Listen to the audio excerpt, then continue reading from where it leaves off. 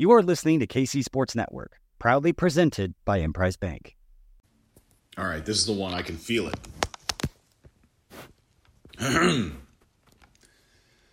Podcast. The first and the best Chiefs podcast. Real ones know the show is called Amateur Hour. The Amateur Hour podcast is now airing on KC Sports Network. Ryan Scott Hall and his Dirkness are back again. We've got football, friendship, and fun. All these shows, we're still number one, season 12. Oh, wow, here it comes. Welcome, my friends, to Amateur Hour Podcast. Man, I can't hit that note right. Podcast! Is that right? Well. Don't worry, nobody's listening anyway. What is this, Amateur Hour? Yeah, I ain't no Superman businessman like you. You know, I'm just an amateur, I suppose. Amateur Hour Is what's happening. Amateur Hour Is what's happening.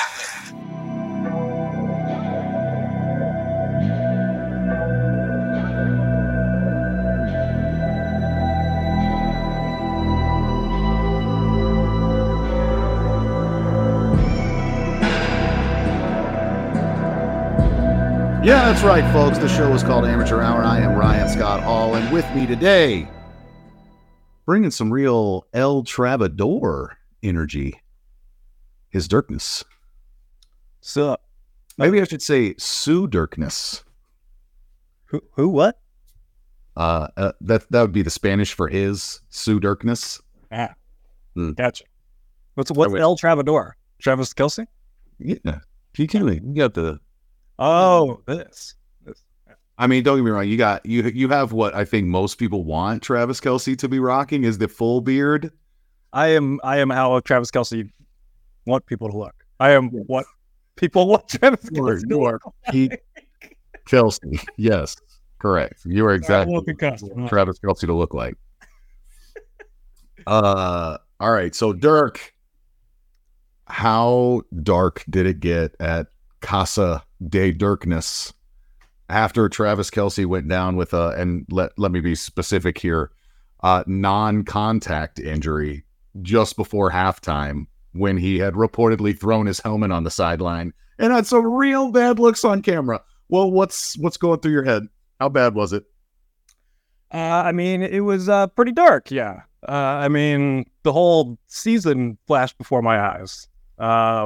It was kind of weird because he got up and kind of like jogged off, and you're like, okay, I'm sure he's fine. He wouldn't be jogging off if this was serious or whatever. But then they're showing replays, and he's immediately grabbing for that Achilles area, which is just an automatic season over for him. And then the looks on his face from the sideline, it was just like, oh man, like he knows this is serious. Like you would know if your Achilles rolled up. I mean, that happens. And I was breaking down different angles of the replays, trying to actually see the Achilles, recoil, because you can kind of see it when it goes like that. But yeah, I mean, nothing is more important for this team than the health of Travis Kelce and Mahomes, obviously. It's more important than beating Minnesota. It's more important than getting the 1 seed. It's more important than winning the division.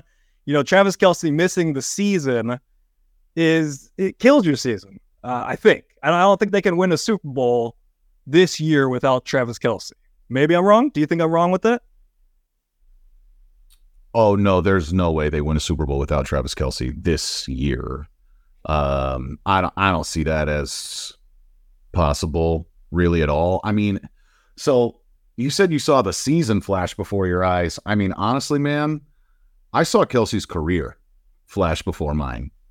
And maybe that's like darker, but like that's where I was at. I see this injury and I'm like, dude, I'm only thinking he's got like a couple years left anyway. If this ends up being a long or difficult rehab, I started to spiral. I mean, I'm pretty sure I sent to our group chat with our friends down south, like, I will send significant draft capital to get Kyle Pitts if Kelce's done, because I don't want to lose a season. And then I also know him trying to recover from this injury at like age 34 or 35. Like, we have to instantly be ready. And so I was terrified, like absolutely terrified. I mean, but this is like on the radar, you know. I mean, it's been a slow start. He had the injury to start the season. You know, it was one of my preseason questions for the team. You know, and this is something I'll just be monitoring for the entire season. Like, not only his health, but, you know, are we seeing a decline in Kelce's ability? Which wouldn't be a surprise or anything. He's 34 years old. We went over the stat of, you know, receivers over 32 years old last year that produced anything. And it was a bunch of nothing. It was Travis Kelce and a bunch of nothing. So, you know, we've seen some slipping from him. He's not quite as explosive. His snaps are down because he's been banged up. Numbers versus man coverage. And it's just, you know, because of how this Chiefs team is built, his health is everything. I mean, they are reliant on Travis Kelce and Patrick Mahomes to stay healthy. I mean, they made the choice, and this paid off fully last year. I mean, they win a Super Bowl with this strategy of it's almost like a, you know, zero running back strategy in fantasy. It's almost like a zero wide receiver strategy in real life football. And they can get by with that because of Patrick Mahomes, Travis Kelce, and Andy Reid, to the tune of a Super Bowl win. But if you lose one of those three, then that goes down the drain. So, you know, this is the number one thing I'm monitoring the rest of the season. His health, obviously, but also just, are we seeing a potential slippage in, an age, slippage in play from Travis Kelce this year? You know, honestly, when I look at him going into the locker room early, coming out, not playing on the opening drive, being all like suited up and ready, but not being on the field. How about when he tries to go in the game? Keeps like running on the field, and they're like, no, get back here. It's like, oh, damn it. Well, he eventually does get on the field for the Chiefs' second drive of the second half, and proceeds to catch like 3 or 4 balls on that drive. I think it was 5 catches on that drive. Yeah, I mean, it was pretty much all Travis. It's just guts, man. I mean, like the kind of pain tolerance that these guys have, which I think is still the one thing that I haven't been able to fully put into perspective about Mahomes last year, because I didn't watch quarterback yet. But I will. Everybody just turned off our podcast. Everybody just turned it off. They're like, these two are fucking schmucks. Yeah, wait, quarterback. Everyone else is lighting candles and getting the lotion out for it, and Ryan's over here not even watching it. Yeah, I mean, a big summer. But with that being said, like, I'm sure he got, you know, some kind of shots or whatever to try to numb it up, and be able to get back out there. But like the things that these guys do to be able to play, the level of pain tolerance that they have is something that I simply do not possess. I mean, or else I'd obviously be out there, even at age 38. You can't even watch them go through it, let alone do it yourself. Correct. You saw how I spiraled, how quickly I did. I was like, oh my God. I mean, I just want to at least like acknowledge the fortitude that takes. And then I know Pat was at the microphone either yesterday or today, and they asked him, and he said, well, I texted him after the game just to kind of check on him. And he said, there's no way I'm missing this week. So like, it sounds like Travis is planning on playing Thursday night. It's because he's seen that dip in stats, and he's seen what happened to the Broncos defense, and he's like, there is no way I am missing the chance to pad my stats this week. No way. Yeah, I mean, it was that was a really hairy situation, and it gave us this short-lived, but at least the feeling, but a kind of a short-lived snapshot of like what it might be like if he did go down. You know, and even if Travis Kelce only missed a few weeks, it would be really interesting to see how they adjust, because we didn't necessarily, I think, get like a clear picture of what they would do. We know that like the lion's share of his snaps would probably go to Noah Gray. But that doesn't mean that like his usage is just suddenly going to Noah Gray. Noah Gray is not going to get 10 targets because he's playing in Travis Kelce's role. But, you know, that's an offense that's really figuring itself out. And suddenly, if they really had to deal with a long-term curveball of not having, you know, their best offensive weapon outside of Mahomes, it would put them in a really interesting spot. And I think it's led to some conversations this week where people are like actively saying, do the Chiefs like need a number one outside of Travis Kelce? Do they need to establish this like volume player? Maybe they're not, you know, a bona fide tip top tier 1 wide receiver, but at least somebody that can start sucking up targets and be a volume receiver. And I don't know if they do or not. You have thoughts on that? Like, do they need to make sure that Rashee Rice is playing 80% of the snaps and getting a bunch of targets? Like, I don't know. No, I mean, I think the calls for, you know, certain receivers to play more are legit and on point, and I'm right there with them. Like, I want to see more Rice. I want to see more Ross after this week. But I mean, after what we saw from the team last year, no, I think they're completely fine without a top tier wide receiver, like without a top guy. Like, even if they start playing Rice more, he's not just going to like become like a true wide receiver 1 in the NFL. I just don't think they have that guy on the roster right now, you know, and maybe Rice becomes that guy eventually. But as a rookie in this offense, I don't see him becoming, you know, that kind of guy where he's just, you know, putting up 80, 90 yards a week kind of thing. And I don't think they need it. I mean, I think they kind of adopted the philosophy of, you know, we got Kelce and a bunch of other guys, whereas their offense got to a point in that 2021 season where it was almost kind of too easy to figure out. Like, they're going to Kelce and they're going to Tyreek, and here's the different routes they like to do. We're going to cover those, and nobody else can beat us. Well, we need to get these other guys going so that our wide receiver 2, 3, and 4 can be the guys that can get open and help this offense hum. So they kind of went with that strategy.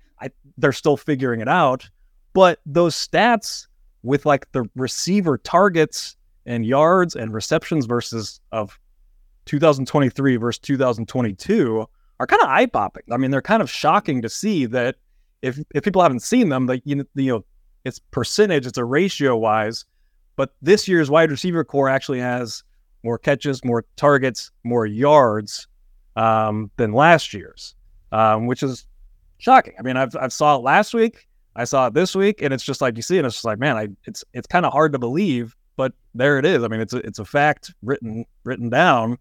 And so I don't think they're in a place to freak out, but I do think the concerns of who we are playing at receiver are very legitimate. Let me clarify something. Like, not in the wide receiver 1 sense, the classic, like, oh, well, we have Julio Jones on our team and we're going to, you know, throw them the ball and get all of that volume.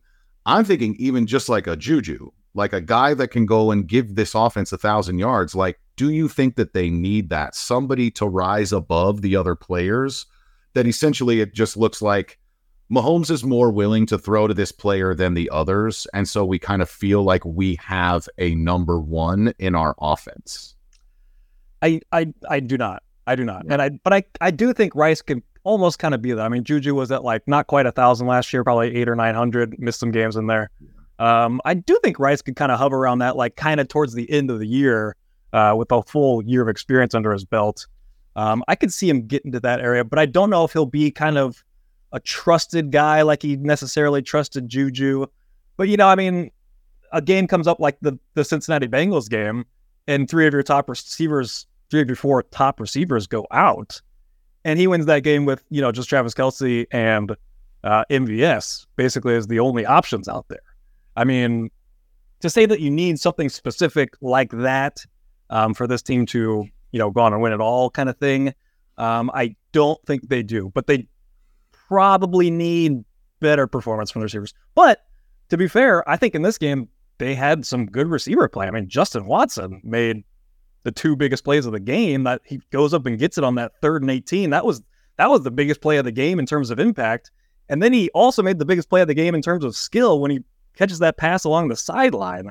And that's kind of like in the aftermath of the Travis Kelce thing. So you're just kind of like, I was more focused on Travis Kelce at that point to really appreciate that. Man, going back, that catch is insane.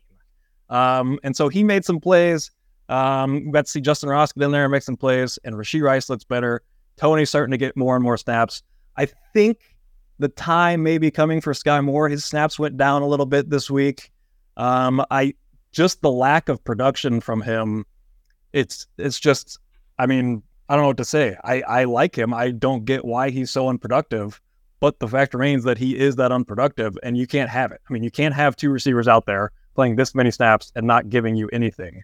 And so I think you'll slowly, at least MVS kind of still gives you some value with that over-the-top routes that I'm sure Justin Ross could also run, but MVS provides that more as value. Sky Moore should be the one kind of voluming up targets, catches, and yards in this offense. He just is not. And I think this was kind of the beginning of like, okay, we're moving off of Sky Moore, and we need to fill this void with someone who's going to be more productive. Let's take a break, and then I'll give you some feedback on that. Thanks for listening to KC Sports Network. Make sure you download our new app. Find it on the App Store or Google Play. Just search KC Sports Network. We're brought to you today by Manscaped, who has taken a step up from Balloween to bring your face the cleanest shave it's ever seen. So this season, no need to toil or trouble. Manscaped is all new. Handyman is the best way to get rid of that stubble. Featuring a compact design and next-gen skin-safe technology, the Handyman was designed to give you that smooth finish without the mess of a traditional shave. Get the sweetest treats this Halloween by going to manscaped.com and use code KCSN for 20% off plus free shipping. The Beard Hedger is a high-tech piece of art in a travel-size package with a long-lasting battery, universal charging, and a strong motor. There's no trick with this treat. Manscaped has you covered. Get 20% off and free shipping with code KCSN at manscaped.com. That's 20% off with free shipping at manscaped.com with code KCSN. For a look as sweet as candy, get yourself the Handyman from Manscaped. We're driven by the search for better. But when it comes to hiring, the best way to search for a candidate isn't to search at all. Don't search, match with Indeed. Indeed is your matching and hiring platform with over 350 million global monthly visitors, according to Indeed data, and a matching engine that helps you find quality candidates fast. Ditch the busy work. Use Indeed for scheduling, screening, and messaging so you can connect with candidates faster. Leveraging over 140 million qualifications and preferences every day, Indeed's matching engine is constantly learning from your preferences, so the more you use Indeed, the better it gets. Join more than 3.5 million businesses worldwide that use Indeed to hire great talent fast. And listeners of this show will get a $75 sponsored job credit to get your jobs more visibility at Indeed.com/Blue Wire. Just go to Indeed.com/Blue Wire right now and support our show by saying that you heard about Indeed on this podcast. That's Indeed.com/Blue Wire. Terms and conditions apply. Need to hire? You need Indeed. When you need mealtime inspiration, it's worth shopping Kroger, where you'll find over 30,000 mouth-watering choices that excite your inner foodie. And no matter what tasty choice you make, you'll enjoy our everyday low prices, plus extra ways to save, like digital coupons worth over $600 each week. You can also save up to $1 off per gallon at the pump with fuel points. More savings and more inspiring flavors make shopping Kroger worth it every time. Kroger, fresh for everyone. Fuel restrictions apply. All right, friends, are you ready for some flag football? The Boys and Girls Clubs of Greater Kansas City's Flag Football League is in full effect. Games are very competitive and fun to watch. They're played at Cleveland Park, which is at 4211 Cleveland Avenue.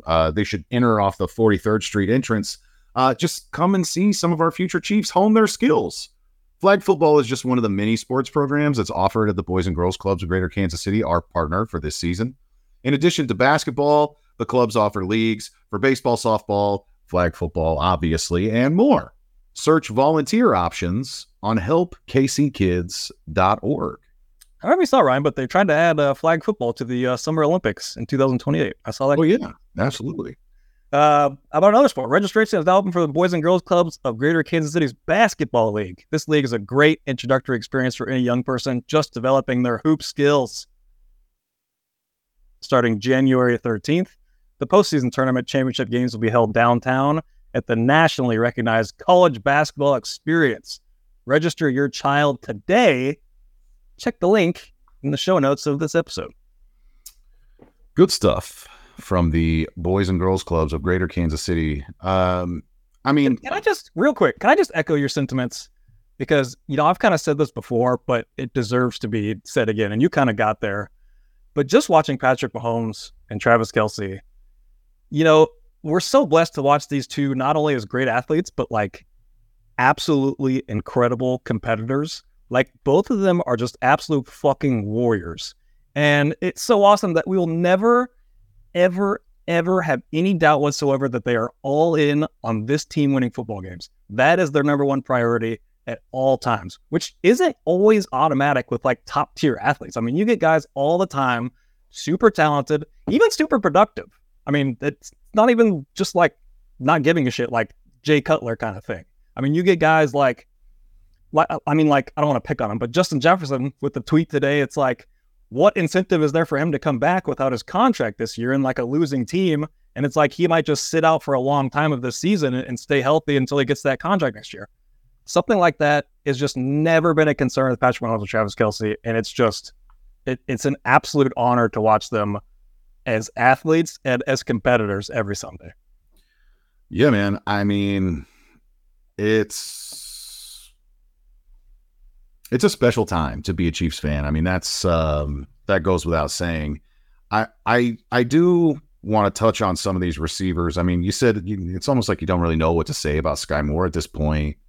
I mean, honestly, man, I think that we all had such high hopes for this player, and I know that there are games where Sky Moore might be a great fit, but like the player that he's turning into for me, in my mind, it's Demarcus Robinson. And here, let me tell you why. Demarcus Robinson was good for usually, I would say at most like 2 good games a year. And when I say good game, I mean, he'd go and have 100 yards and a touchdown. But usually it was like one time a year that he would do that. And usually, let's just say it'd be like the Raiders and we'd put up 40 and he'd have a nice day. But he was truly your wide receiver 4. I think that Sky potentially, hopefully, probably knows the offense a little bit better than Robinson did. That seemed like a consistent problem for him. A lot of whispers about lining up in the wrong spot or running the wrong route or the wrong depth or whatever.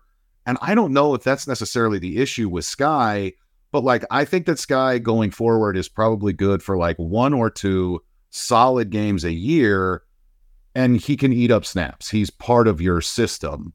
But I think that like the Sky Moore could be 1,000-yard receiver, the comparing him to Antonio Brown, all these different like possibilities. I think that for me right now, and I mean, look, I was built to change my mind, but for me right now, like that dream is dead. It's over.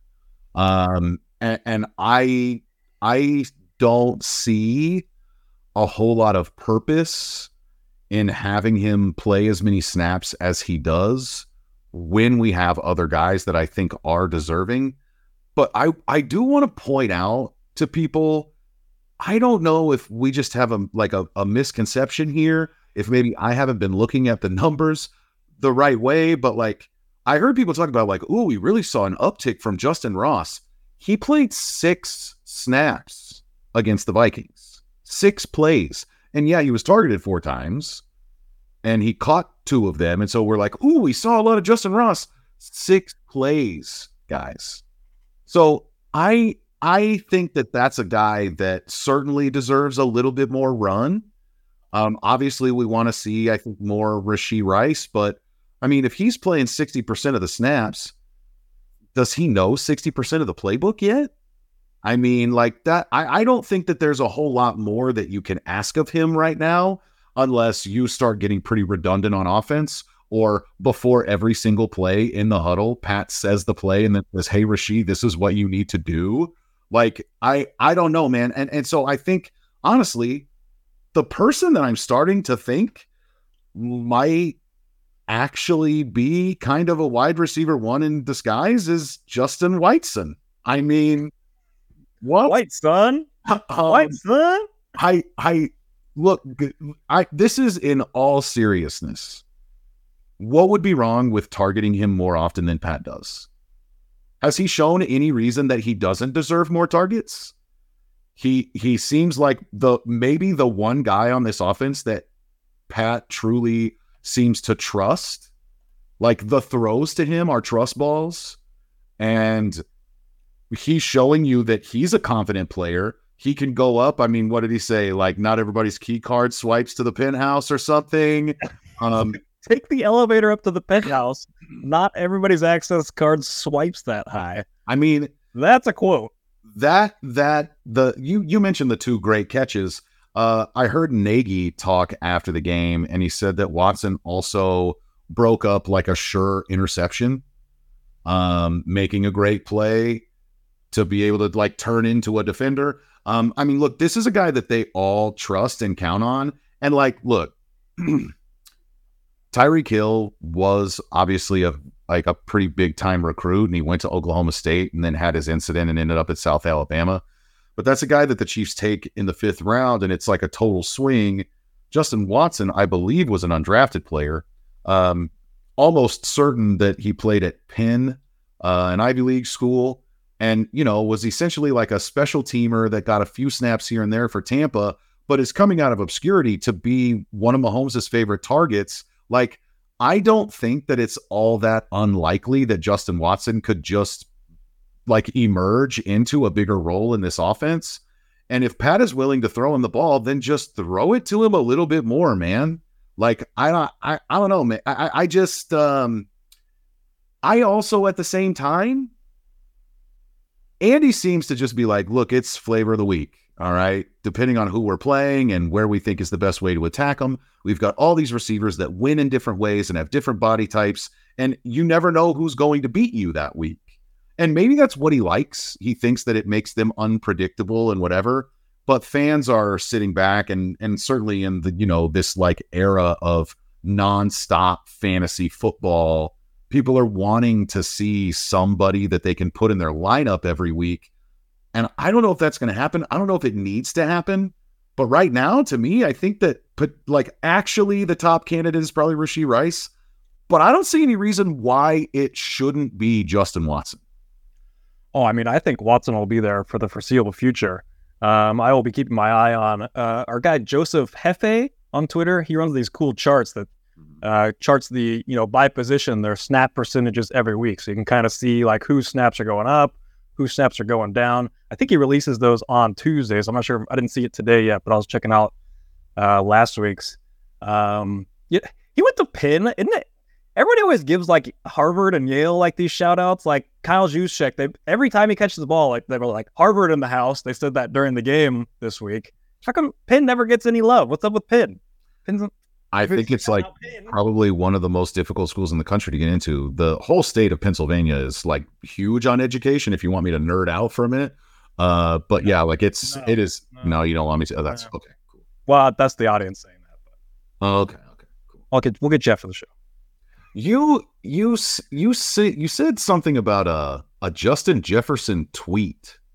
Oh, well, it wasn't from him. Sorry, I didn't word that well. It was Adam Schefter's tweet about Justin Jefferson. Oh, that he doesn't have a contract. So what's it was like? Yeah, it was really plug worded, like, and he doesn't have a contract yet, so he might be out for the foreseeable future, like without much reason to return. Yeah, should have worded that better. It's funny. I was doing a lot of Chiefs Broncos research. We got a fun deep dive on the Chiefs winning streak over the Broncos coming up later, so stick around for that. But I stumbled across one of my old articles from 2014, and it was about Travis Kelce. 2014? Yeah, 2014. And it was Travis Kelce not getting enough snaps. And it was like me saying every single week, you know, Travis Kelce only played 32 of the 85 snaps this week. I'm like, this has to change. Like, we have to see more snaps from Travis Kelce. Like, I think it's kind of been a thing for Andy Reid for a long time. I don't know if he likes to, I don't know what it is, if they just don't know the offense or if he kind of keeps it under wraps. I don't know what it is, but he seems like there's like one or two guys every single year who were just like begging to get more snaps, and he just slowly brings them along. And I think last year, wasn't it Sky Moore that we wanted to get more snaps? And that's not really how it really panned out that well this year. But just a funny thing to see. I think Watson is I think he's his most trusted receiver with Pat. So I don't think he will be going away anytime soon. I think his spot is more safe than any other receiver on the board. I don't think he'll ever get like 80% of the snaps necessarily. But I do think he'll hover around like 50, 60%. And when he's making catches like that 3rd and 18, I mean, that was such a damn good catch. The throw is just like, it's kind of a prayer, and he just kind of put it there. I think a better play from the defender probably just knocks it down or picks it off, which isn't the worst thing in the world because it's just a punt at that point. But him going up and get that was a hell of a catch. And I had to apologize to him. I was not familiar with his game. That article from 2014, was Kelce not getting snaps because of do, re, mi, fa, sa, no? There it is. There we go. Correct. I kind of figured. I want to talk about Sky Moore and also use it as an opportunity to transition. Sky Moore, in the preseason, the story that we were telling ourselves is like, this guy has so clearly established himself as a huge part of this offense that, like, look, they're not even playing him in the preseason. They're not going to throw targets at him. They're trying to hide Sky Moore. The Sky Moore package is top secret because he's going to come out and just dominate. And what kind of idiot said that? What a dumbass. He looks exactly like he did in the preseason. And meanwhile, somebody that we were like tremendously concerned about in the preseason because he wasn't playing is L'Jarius Sneed. And, we see in week 1 that play against Josh Reynolds, and we're worried about the knee. We're thinking, oh my gosh, this guy's got no speed. He can't change direction. And now, my God, L'Jarius Sneed covering number 1 wide receivers on every team, shadowing them, absolutely shutting people down. Really, really interesting what we thought versus what's happening preseason to regular season. What are you seeing right now from those defensive backs, apart from a lot of tweets about, do the Chiefs have the best corner duo in the world? In the world? Maybe in the country, but not the world, definitely. Okay. So I think they did a fantastic job. I do think they're getting a little, I don't want this to sound bad, but like overrated this week. I mean, we still gave up, how many yards did we give up to Kirk? 284 passing yards. So they clearly had a strategy to go in there, and we're not going to let Justin Jefferson beat us. And I'm sure they were giving TJ Hawkinson some attention as well. But clearly, their strategy was to be super physical with Justin Jefferson, which I fucking loved. Those plays, like the kind of the tone setters early on, jamming him off the line, even if it got up in his face and drew a penalty.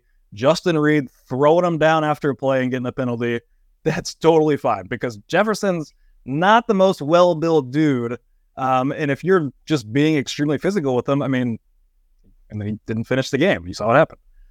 But they clearly had a strategy that they weren't going to let Jefferson go out there and beat him. I think they had a lot of safety help. And so you get other guys that kind of, put up some stats like Addison 64, Osborne 49, something called Powell 43. I had me Googling if that was actually Cornell Powell. That was former Chiefs draft pick. It was not. Some 30-year-old journeyman. So they did move the ball a little bit through the air. But I don't want that to take away from how great I think both of these dudes are, because you're going to give up yardage in the NFL. And our corners, and Sneed, I think, is getting a lot of the love. McDuffie, it should go just as much towards him. I mean, I think he's kind of I think I'd put him ahead of L'Jarius Sneed, even though we're putting L'Jarius Sneed on a bunch of these number 1 receivers. I think we're kind of doing like the Belichick thing, where we put Sneed on the number 1 guy, give him some help, and then we're just trusting McDuffie to lock down, the number 2 or number 3 guy with no help. Like, okay, son, you're over here by yourself, and you got to lock down this inferior talent, and they're both coming through like that.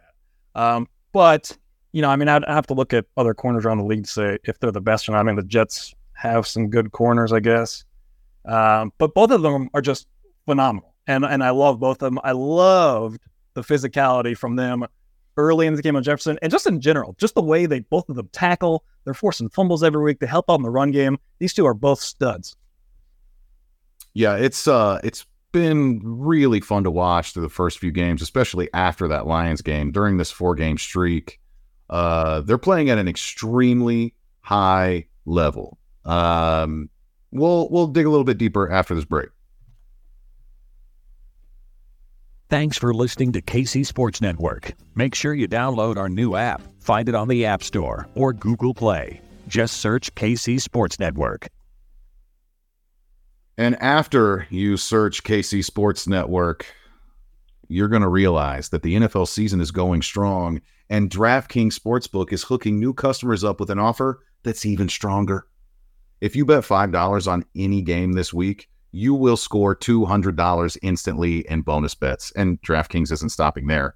All customers can take advantage of a sweeter offer every game day this October. Just get in on the game day greatness by downloading the DraftKings Sportsbook app now and use code KCSN. New customers can score $200 instantly in bonus bets when you bet $5 on the NFL with code KCSN only on DraftKings Sportsbook, an official sports betting partner of the NFL. The crown is yours. Gambling problem?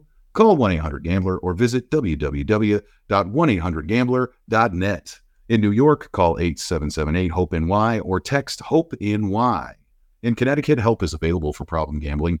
Call 888-789-7777 or visit ccpg.org. Please play responsibly. On behalf of Boot Hill Casino and Resort in Kansas, licensee partner Golden Nugget Lake Charles, Louisiana, 21 plus, age varies by jurisdiction. Void in Ontario. Bonus bets expire 168 hours after issuance. See sportsbook.draftkings.com/football. Terms for eligibility and deposit restrictions. Terms and responsible gaming resources. That's a mouthful. Thanks for the money, DraftKings. Dirk, look, I used this. I really liked the kind of the dichotomy of what we thought about Sky Moore versus what we've seen, and what we were kind of starting to feel or think or worry about Snead versus what we've seen. But I think I jumped ahead because we probably still have some offensive stuff that we want to get to. At the very least, Juwan Taylor, no penalties on Sunday. That was cool. That's a first, literally a first. Good for him. I don't think he gets another illegal formation the rest of the season. After Andy, that'd be nice, pleads to the league. They respect Andy. They listen to what he said. He will not get another illegal formation all season. One interesting stat that I've seen on Mahomes, the guy just can't seem to throw the ball downfield right now. It's real ugly. We've seen, I think it was the Jets game where it was like he had left the pocket and then resettled and had all the space and time in the world. It's like when you have the wide open three completely uncovered, and then he just throws this horrible fluttering duck of a ball, and it doesn't get anywhere near the receiver. It's just way underthrown. And we're like, wait. I mean, to the point where after the Jets game, people are like, is he healthy? Is he hurt? What's going on here? The numbers on Mahomes throwing deep are terrible, but the antidote might be as simple as playing the Broncos. Did you know his Dirkness? That quarterbacks are completing 74% of passes that are going 10 or more yards down the field against this Broncos defense. 74% beyond 10 yards. And oh, by the way, through 5 weeks, the Broncos have allowed the most rushing yards in NFL history, almost 1,000 already through 5 games. I did not know that. They also have the worst defense in DVOA history through 5 games. Ooh, even worse than that Chiefs defense from a couple years ago? Even worse than all the bad Chiefs defenses you can think of. All 10 years you can think of where we had a truly terrible defense. They are way worse. That stat goes back to 1981. So last worst defense through 5 weeks in 43 years. And they have a legit case to have like the best corner in the NFL. How does that work? I don't know. I just, one corner just doesn't a good defense make, I guess. Yeah, and I mean, I believe, I could be wrong, and I mean, I don't want to like pick on the guy, but I believe that their defensive coordinator is Vance Joseph, who he was their head coach. Then he was like the defensive coordinator in Arizona, and I really don't think that he's ever been good, like at all. And yeah, he's now the defensive coordinator for the Broncos again. And I don't understand it. I really don't get it. But look, I'm thrilled about it. Also his brother was the interim head coach at Nebraska last year. Oh, really? Equally as terrible. I'll let you know. Runs in the family. Mahomes had a pretty cool achievement on Sunday. Looks like you wanted to touch on that. Another record for Patrick LeVon Mahomes. Well, so first off, with the deep thing, it was really concerning that throw before halftime where he's trying to, I think it's Watson. And Watson has at least a few steps. And Mahomes really just doesn't get anything on it. Like sees him and kind of drives the ball instead of just popping it over the top, even though Watson's kind of behind the defense. That was concerning, like on top of what we saw from last week. I was at the point, I mean, this goes back to like the darkness of the Kelce injury.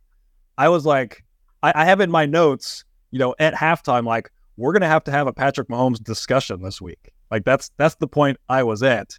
But then going back to them being fucking Warriors, it felt like the kind of game where Mahomes and Kelce went into the locker room at halftime and they're like, we are not losing this game. And they came out and proved a point because he looked like a different quarterback in the second half. But fun with stats here. Patrick Mahomes beating 31 of the 32 NFL teams. The first quarterback to do so under 30 years old. How many quarterbacks do you think have beaten 31 NFL teams in their career? Say it again. How many quarterbacks have beaten 31 NFL teams in their career? Oh, 8 of them. 10. He is the 10th. 4 quarterbacks have beaten all 32. That's Brady, Peyton, Breeze, Favre. Some quarterbacks that have beaten 31 teams in the NFL. Some fun names here. There's Rodgers, Roethlisberger, and Russell Wilson. They are not fun.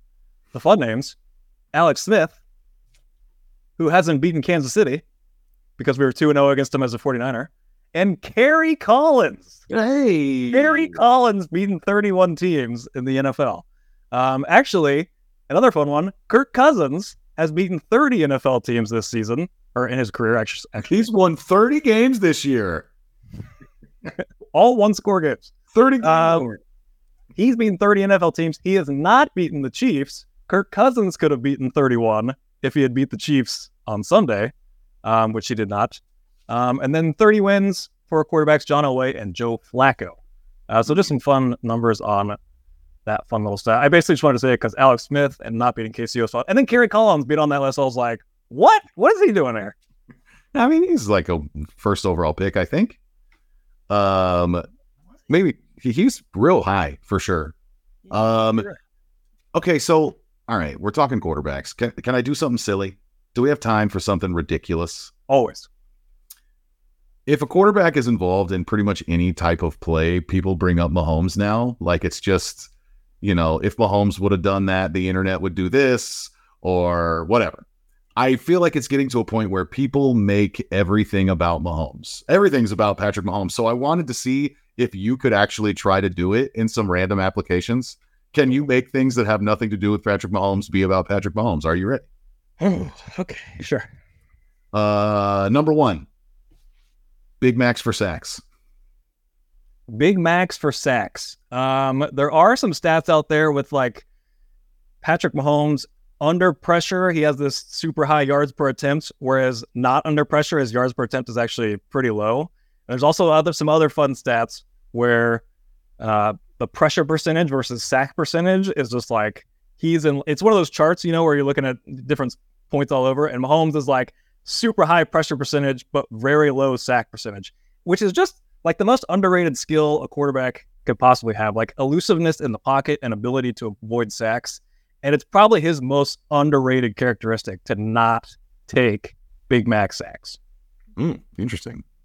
Your volleyball game just got canceled. My volleyball game just got canceled. I'm coming home. I'm lighting candles. I'm getting the lotion out. I'm putting on quarterback. Oh, man. I was going to say it cost $100 for an oil change. Blame Mahomes. I just thought it was so fun. I feel like every single time any quarterback is involved in some type of play, it's just Patrick Mahomes now. And it's cool.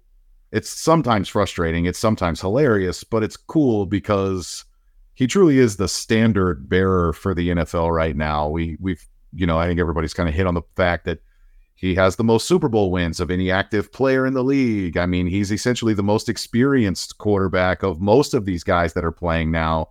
And it's a joy to watch. One, Patrick Mahomes, really hoping the offense gets back on track against Denver on Sunday.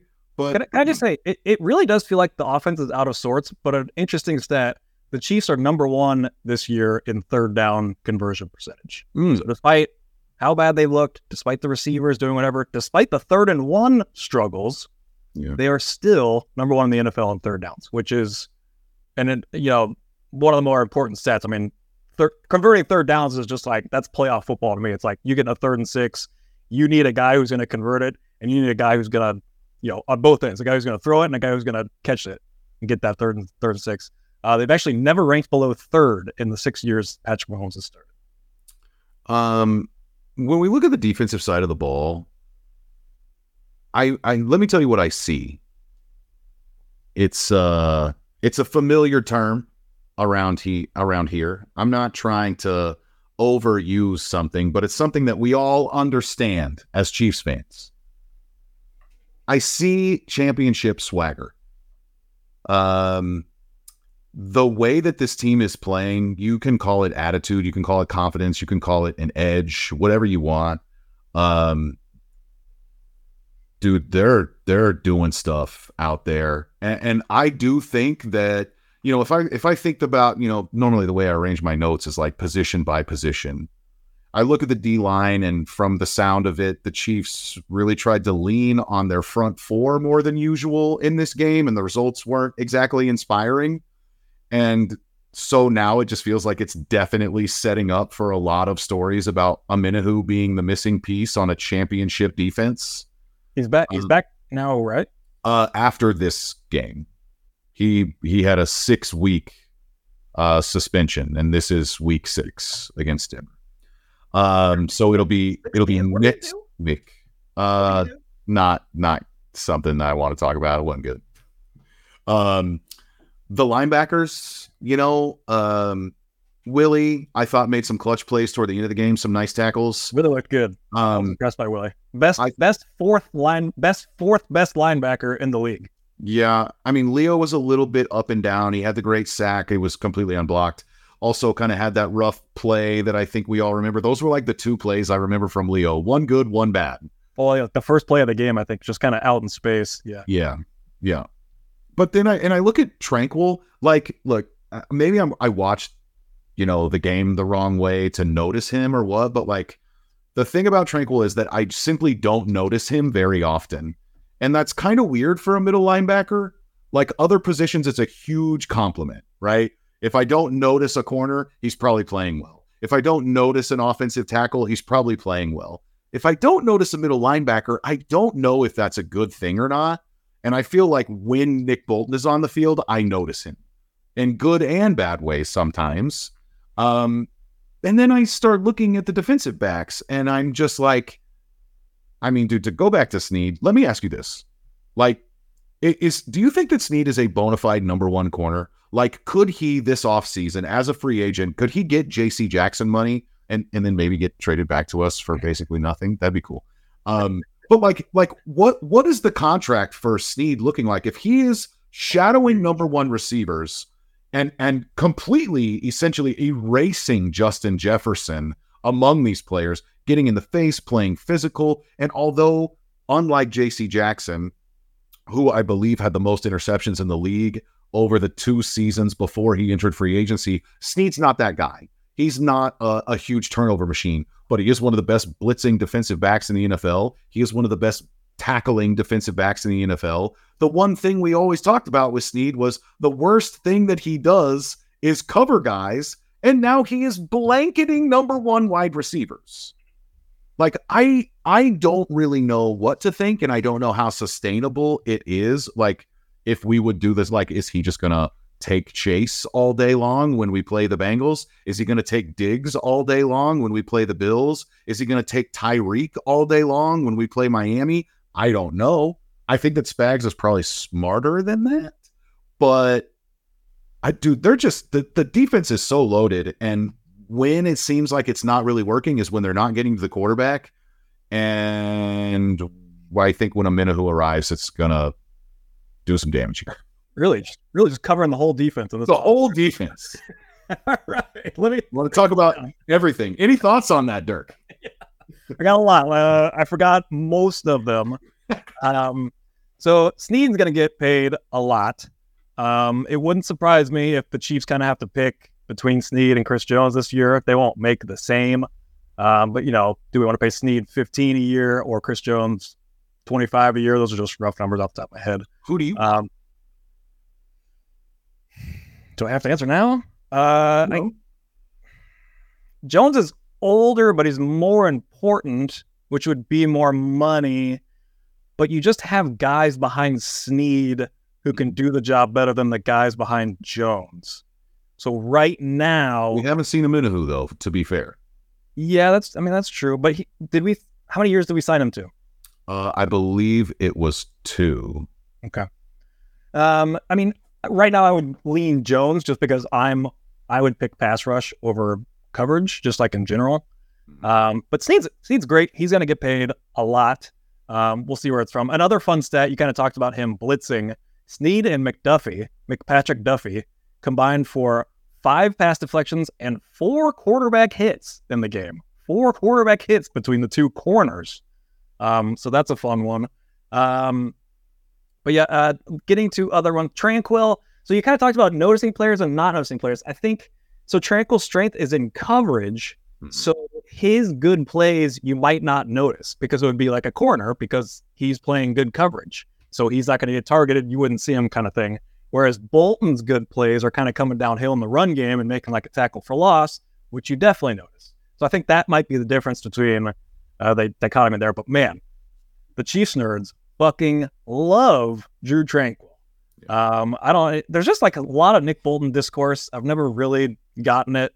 I don't know if it's the Mizzou thing or what. I always liked him, but I don't know. There's just a lot of talk about Nick Bolton. I guess because his coverage abilities lack is the idea. So I don't know. I just put both of them on the field. It's an easy answer for me. Once Bolton's healthy, put both of them out there. I wanted to highlight a couple other guys. I think I hit all your notes there.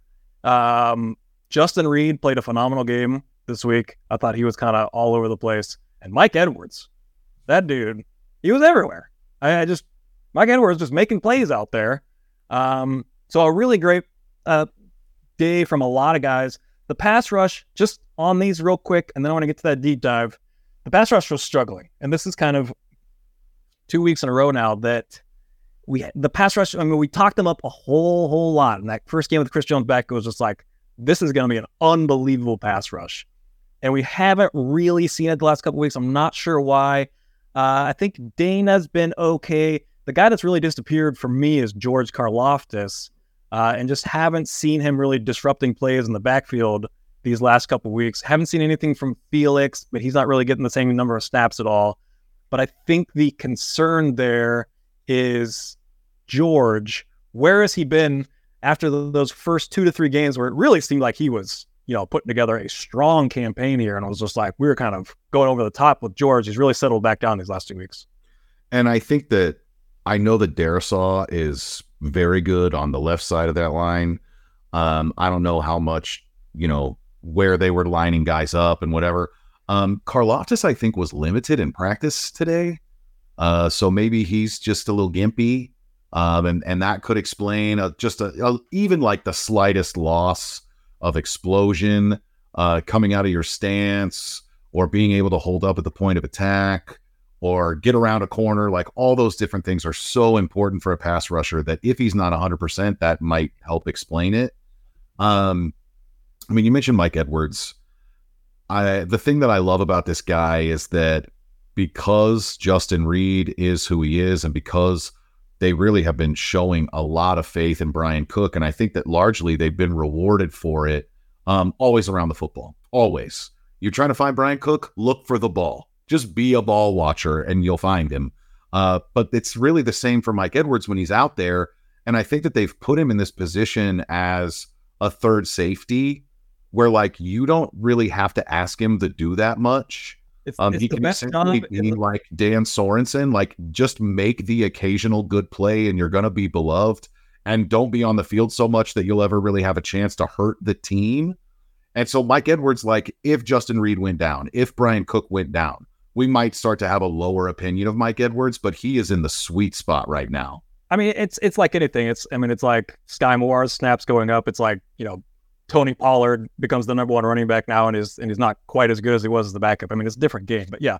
I mean, but the third safety in this Kansas City Chiefs team, isn't that the best job in the world? Like, that's what every kid should be growing up aspiring to be, as the third safety on the Kansas City Chiefs defense. It's just, I agree. Since Andy Reid got here, the third safety has been our best player.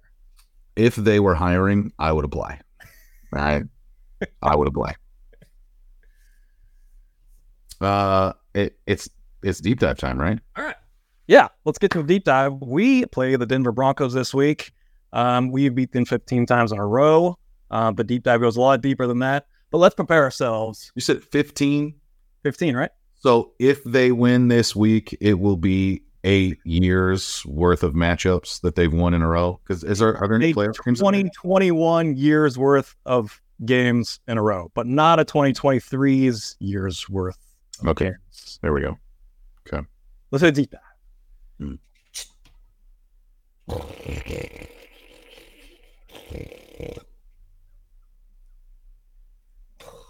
That just sounds like a motorboat. That was not. Wait. Not the best. I've been making boat sounds all week, so I went to the boat sound. Not the best. We'll be better. We'll be better. It's been a while, all right? We haven't had a true deep dive, I feel like, all season. So very upset with this one. Feel free to hop in, Ryan, whenever, so I'm not just talking the whole time here. Just got some fun stats. Let's looked at fun, because how often do you beat a team 15 times in a row? Are these mostly like cumulative, or are we talking individual? We're going every single direction. There's some side notes here. We're getting distracted. We've got over in front of the chart. We're gonna talk 1963 NFL. So buckle up, folks. So they've won 15 times in a row. This is immediately following 7 wins in a row from Denver, the Peyton Manning era, if you will. 15 wins in a row. 8 of those are one-score games. So this has not really been, kicking their ass every time. More than half of them have been one-score wins. Denver kind of has played us close, but we've kind of always pulled it out, which is very poetic, because my very early childhood was playing Denver extremely close and them always pulling it out at the end. So it's good to give that back to them. So the first win of this streak, you should remember, maybe my favorite stat line from NFL game all time, Peyton Manning, 5 of 20, 35 yards, 0 touchdowns, 4 interceptions, and benched in a game where he broke the NFL career passing yard record. It also served as his last NFL start in a regular season game. He somehow went on to win the fucking Super Bowl after that. I will never understand that. Thanks, Cam Newton, for not jumping on a fumble. Also, one of my favorite stat graphics ever, maybe my most popular tweet ever, the stat with Cairo Santos, 5 field goals, and Peyton Manning, 5 completions from that game. Also, the Chiefs receiving leaders in that game, DeAnthony Thomas and Sharkandrick West. Couple of fun names. How about the last loss in this game? Do you remember this one? Because we were there. Marcus Peters. God. Was it Week 6 in his second career game, Thursday night in Arrowhead. Jamal. A game the Broncos tied up late, and then Jamal Charles, with 27 seconds left in the game, fumbles inexplicably when we're just basically running the ball and going to run out the clock after that, and then we're going to overtime. And fumbles, they take it to the house, and that's the end. And it was just like, that almost sunk the season, because that was that 2015 season where we started 1-5, and that was the second game of the season. It started a 5-game losing streak, almost completely tanked the season. Like, that one just killed us. So 15 games in a row. How about the longest streaks ever of one team over another? The record is 20 wins in a row. That's the Dolphins over the Bills in the 1970s. You have 18 from Washington over Detroit randomly. 17, the Niners over the Rams in the 90s. And then a couple other 15s. New England over Buffalo in the 2000s. And New England over the Jets, which is currently going on. So the Chiefs can jump to the 4th longest win streak ever over one team with a win this week. Put that on the board. And then that would only put them 4 more behind. So 2 years from now, they could go for the all-time record there. A quick little detour here, because this is a fun stat that I stumbled upon this offseason, and I don't think anybody knows this really. Do you know what the Chiefs' first game was in Kansas City in 1963? Are you going to tell me it's the Broncos? We played the Broncos. Good guess. That's a good guess. We beat them 59-7 in the Chiefs' first game ever in Kansas City. That is the Chiefs' biggest win of all time. That is the Broncos' worst loss of all time, worse than 70-20. It was the Chiefs' most points ever scored in a game, and the second most points ever allowed by Denver, only surpassed by the 70 points from last week.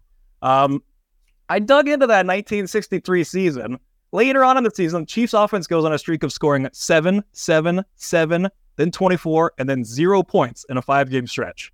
So, call that 45 points in 5 games. They play the Broncos the next week and score 52 more points on Denver. Just completely kicked their ass in 1963. Fun stat on 1963, the Chiefs had 38 turnovers in 14 games. That was the second best in the NFL. 38 turnovers in 14 games. I don't know what football was like in 1963, but it sounds absolutely insane. But that was, I don't think Chiefs fans know that, and that's like a fun, like, little, factoid to have and hold over Denver, that we beat them 59-7 in our first game ever, and remains our biggest win ever. So that's fun. Okay, back to modern day. How about some highlights from this streak? 15-game winning streak over the Broncos. We have the Cairo Santos doinker off the field. Was that a double doink? It was not. And I always think it's a double doink, but it's not the double doink. That was another game. It wasn't even a Chiefs game. This was just a single doink. It was on the last play of overtime. And that was beating them. That was very early on in the streak. A very important game, actually. We have Dontari Poe throwing a touchdown pass. You may remember that. That's part of the streak.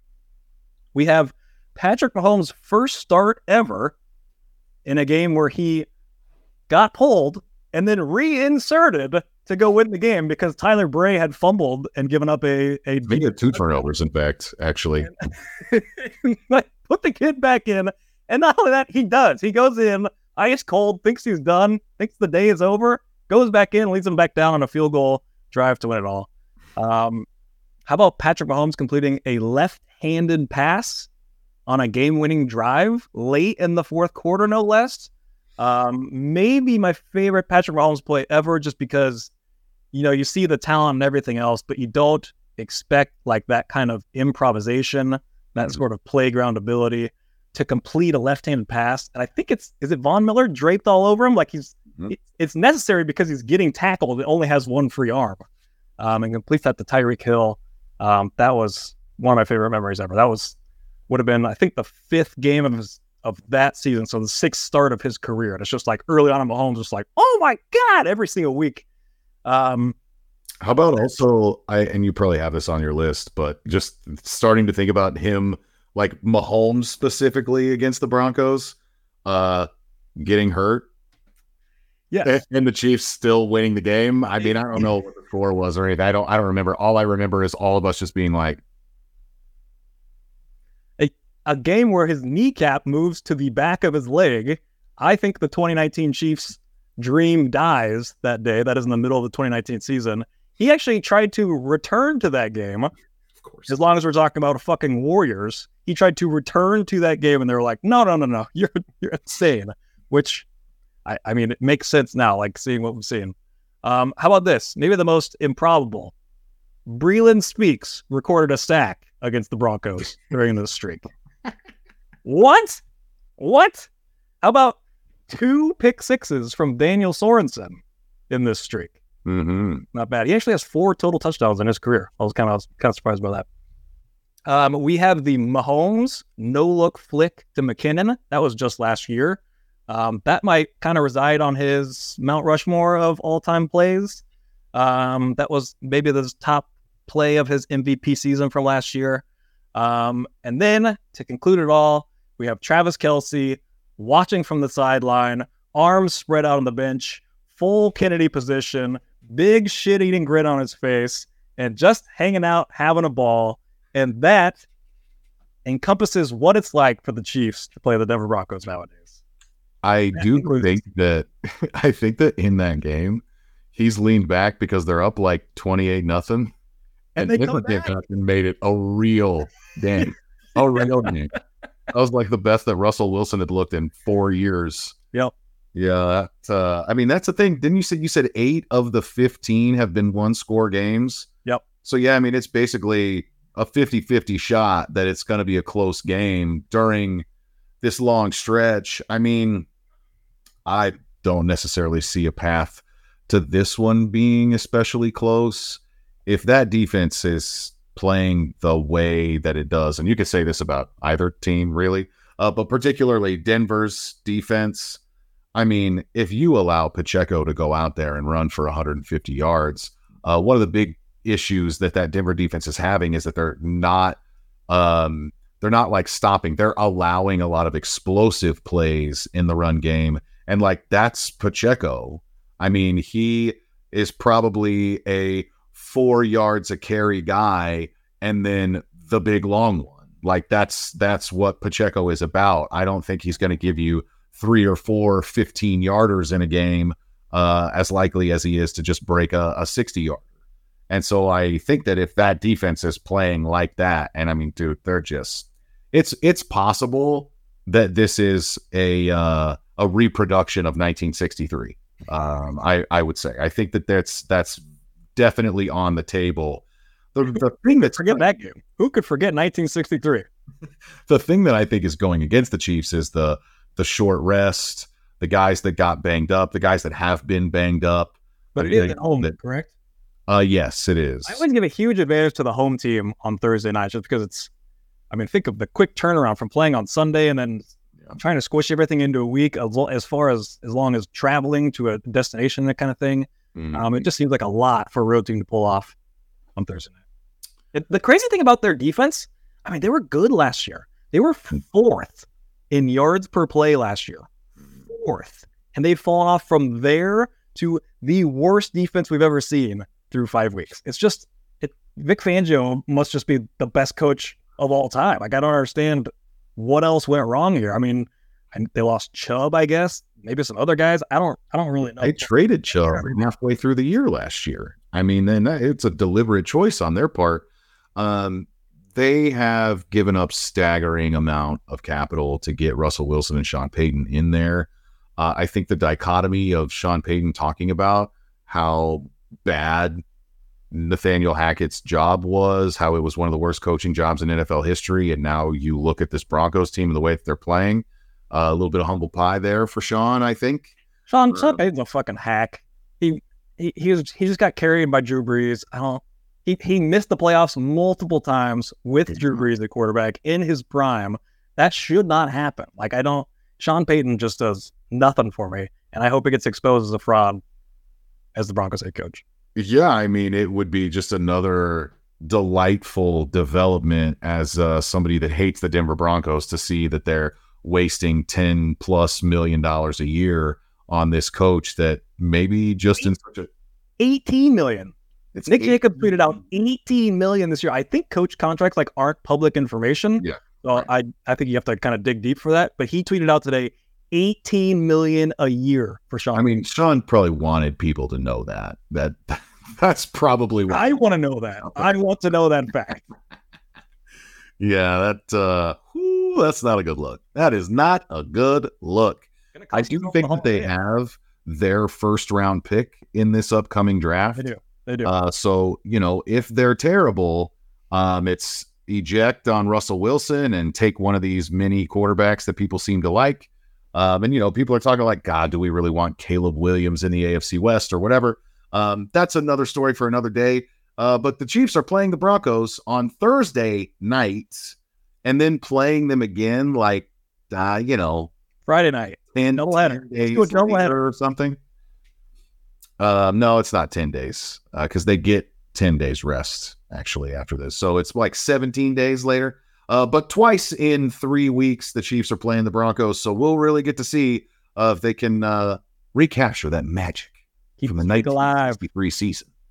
I said Travis Kelce's health was more important than all these things, but the streak over Denver might be the top of the list. It's the 70-year anniversary of, 60. I can't do math. I'm an English teacher. Yeah. But yeah. Well, folks, welcome to Amateur Hour. This has been Amateur Hour right here on Kansas City Sports Network.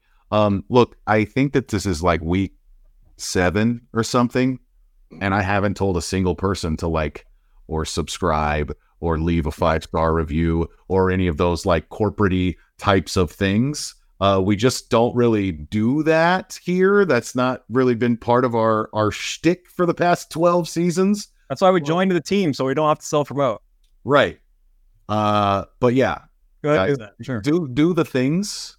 Make us look good, help out the branding. Go lose some money on DraftKings for us. Yeah, that'd be good. Take one for the team. Volunteer for Boys and Girls Clubs, We should get a cut on everybody's gambling losses on DraftKings. That's it. Look, I'm Ryan Scott Hall. He's his Dirkness, and Justin Herbert is Phillip Rivers. Fucking warrior.